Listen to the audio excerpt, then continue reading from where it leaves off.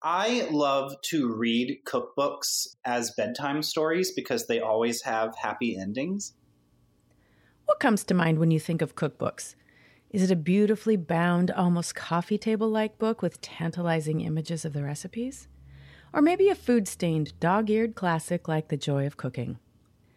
I bet you don't think of a piece of fiction.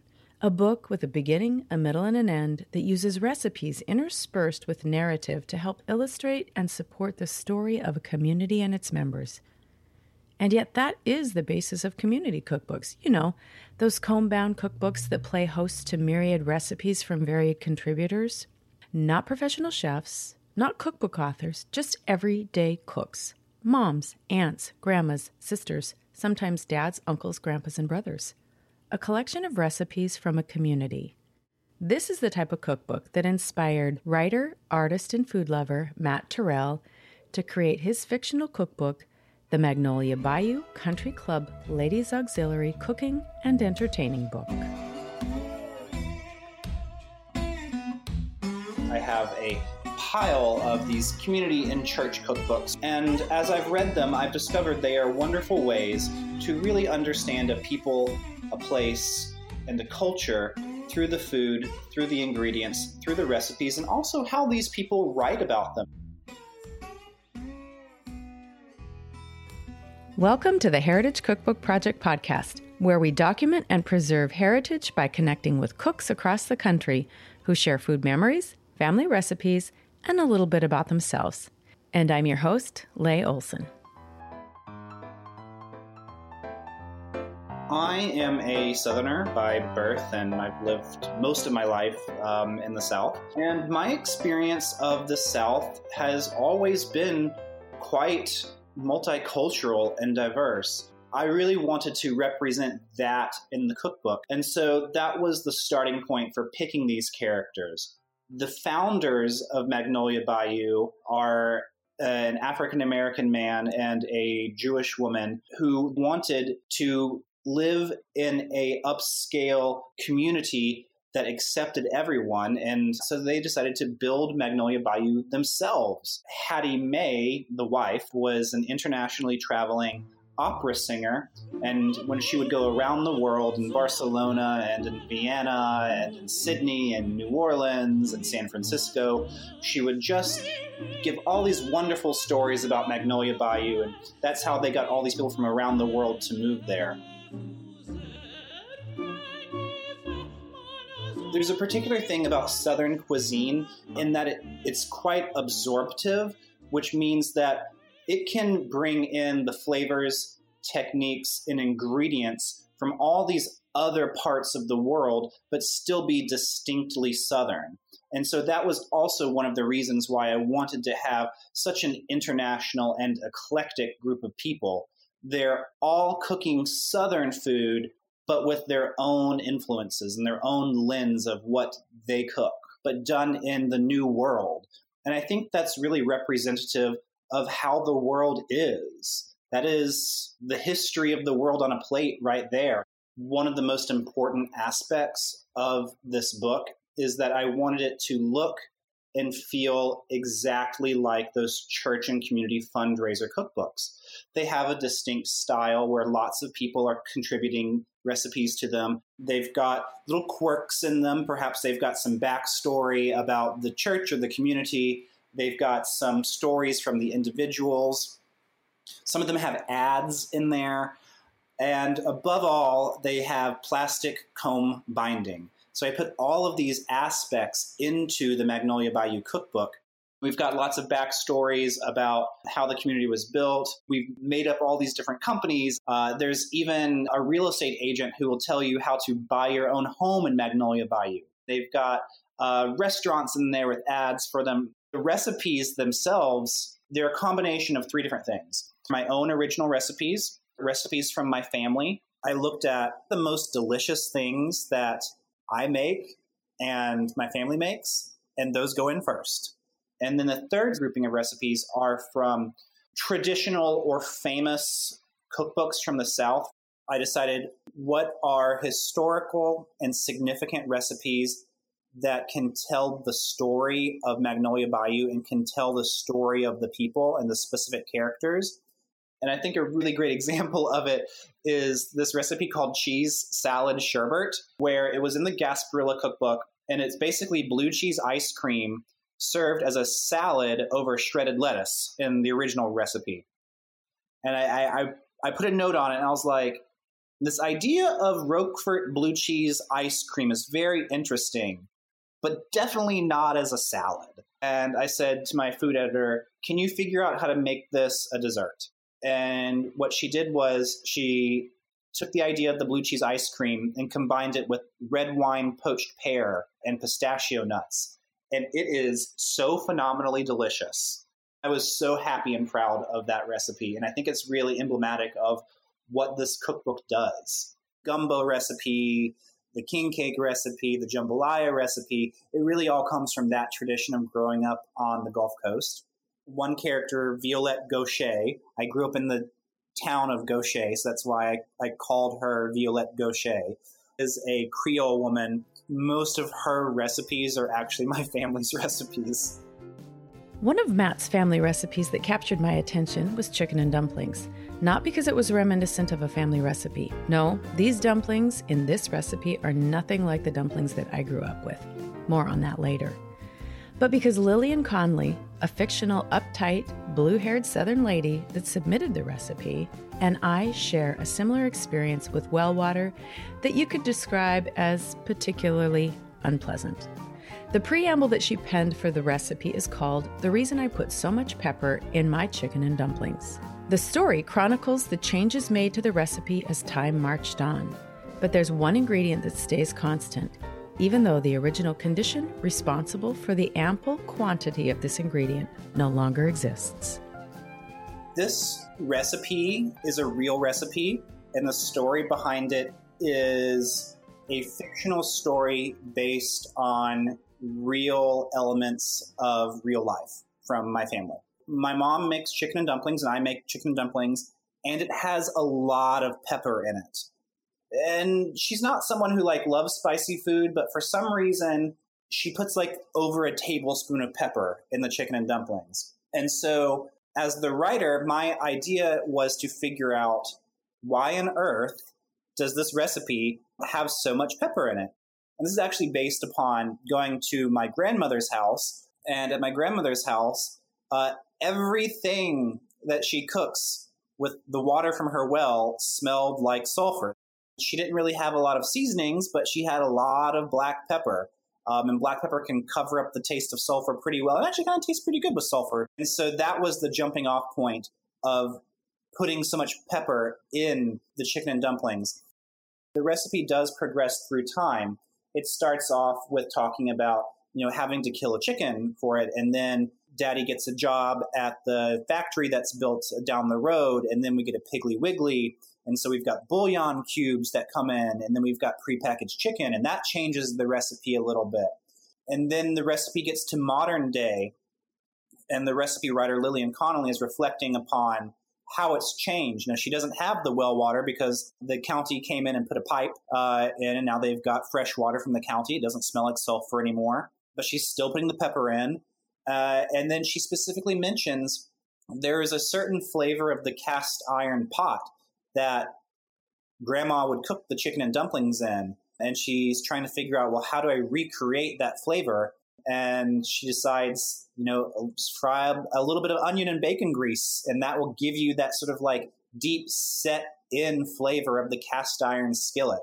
And so the recipe really does follow a progression of probably about 50 to 75 years of this person's family history, and how the ingredients and the techniques have changed and come to modern day. But it's also a reflection on how life changed living on the farm over decades.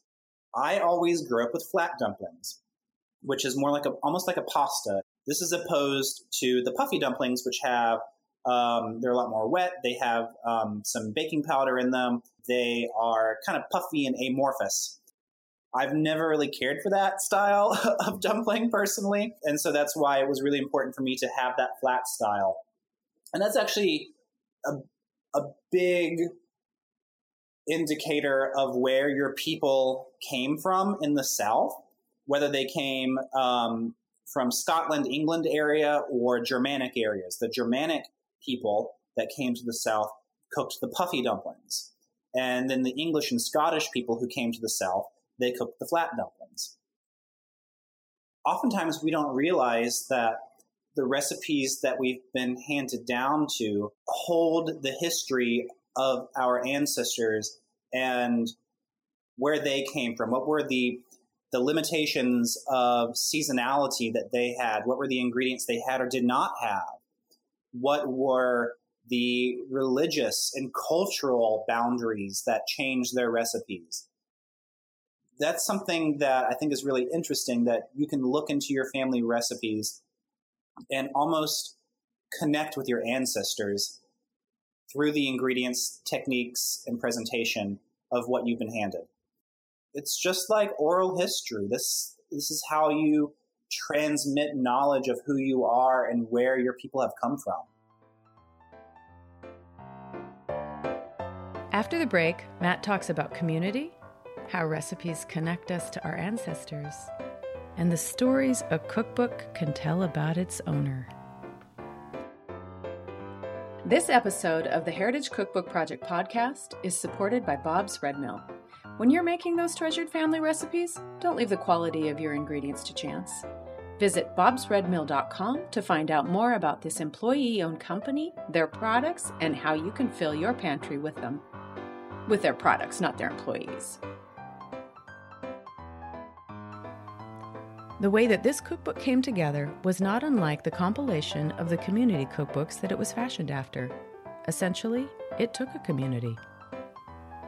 I had a group of SCAD students, Savannah College of Art and Design students, who were helping me with this. I could not have brought this project to life without SCAD. One of the wonderful programs that they have is called the Alumni Atelier. And this is funded by President Paula Wallace, the founder of SCAD, to provide alumni seed funding for these outside-the-box projects that they just need a jump start.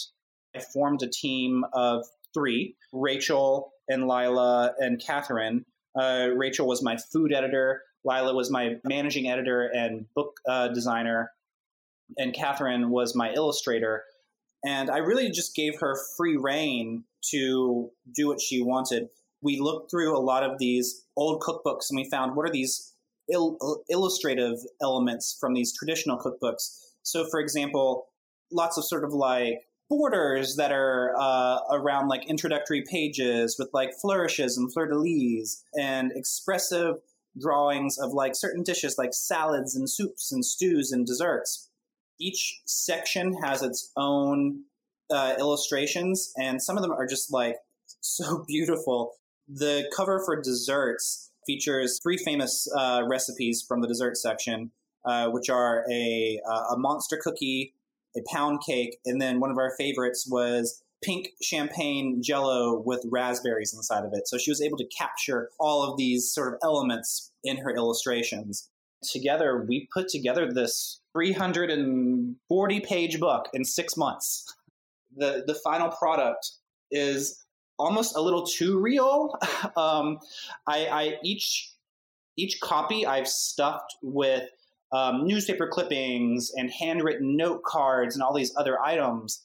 That's one of my favorite aspects of getting these old cookbooks is when you have marginalia in there, when you have a note card in there with like a biscuit or a soup recipe. Those are real treasures. And so what I was thinking about with this cookbook is that this is not just a cookbook, but you are receiving someone's cookbook. And so the items stuffed into the cookbook actually continue the story outside of the book itself. And so if you look through the clippings, if you look through the recipe cards, if you look through the handwritten materials I've stuffed in there, you're going to learn what happens to the person who owned that cookbook after it was published. It really tells the story on these multiple levels in a way that is just so personal and it feels very real. I've had multiple people come back to me and say, I think you left something personal in these cookbooks. I was like, oh no, look through them, read them, and then you'll understand what story that it tells. You will get a full story of the people and place of Magnolia Bayou. It has a lot of heart to it, and it has a lot of drama and story that you can get from a fiction book. But this is a cookbook, and the recipes are good. They are real, modern, delicious food that is Southern, but also reflects upon the multicultural heritage of the South and how the world is changing and becoming smaller through food.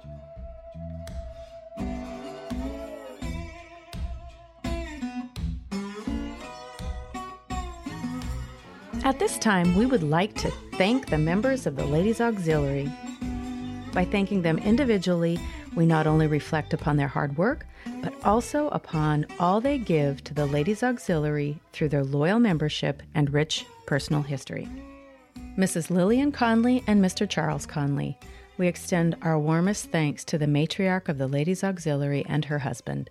Thank you for all your editing, hard work, and disturbingly in-depth stories. Duquesa Infanta Maria Teresa Pantabla de Barcelona y Andorra. Thank you for all your editing, beautiful recipes, and allowing us to put you second on this list instead of first. Your humility and desire to help those less fortunate is always inspiring. Kitty Conway, thank you for all your delicious drink recipes and for staying sober during the editing process. We understand how difficult this must have been and value your contribution. Dr. Elaine Punjabi and Dr. Sid Punjabi, thank you for taking care of our little community and for explaining to each of us in depth which Ayurvedic tea we needed to drink. We likewise greatly appreciate your accepting canned preserves and fresh chicken eggs for your copays. Colonel Tex Crawford, USA retired, and Daryl Willis, thank you for your beautiful flower arrangements and delicious finger foods, which helped us get through the long nights editing this cookbook. Ms. Justine Conley, thank you for reminding us of our privileges and attempting to keep us woke. We're still not entirely sure what that means, but we are nonetheless appreciative. Poinsette Arabelle Fontainebleau and Violette Gaucher, thank you for all the delicious smells you put into our kitchen and all the spices you have put into our pots. Kimber Park Jones, thank you for all your hard work editing and compiling this beautiful cookbook. We know your grandfather, our founding father, would be proud of all that you have done. I hope you enjoyed listening to Matt's story about the creation of his cookbook, about community, and about Southern culinary heritage. And if you'd like to purchase your copy of the Magnolia Bayou Ladies Auxiliary Cooking and Entertaining book, head over to magnoliabayoucookbook.com. And if you want to hear more stories like this, please subscribe wherever you get your podcasts. And if you could take 5 minutes away from the puffy versus flat dumpling debate and leave a rating and review, it'll help me reach more people like you who love stories about food. The full recipe for Lillian Conley's chicken and dumplings can be found at theheritagecookbookproject.com. And don't forget to register for access to the printable cookbook pages. Cheers! Oh, and my Magnolia Bayou cookbook was previously owned by Kimber Park Jones, the founder's granddaughter. It tells a story of generosity, family, and connection. The Heritage Cookbook Project podcast is produced and edited by me. I'm Leigh Olson. Sound design and mixing? Also by me. The music credit for this episode for the operatic clip Habanero is by Kevin MacLeod.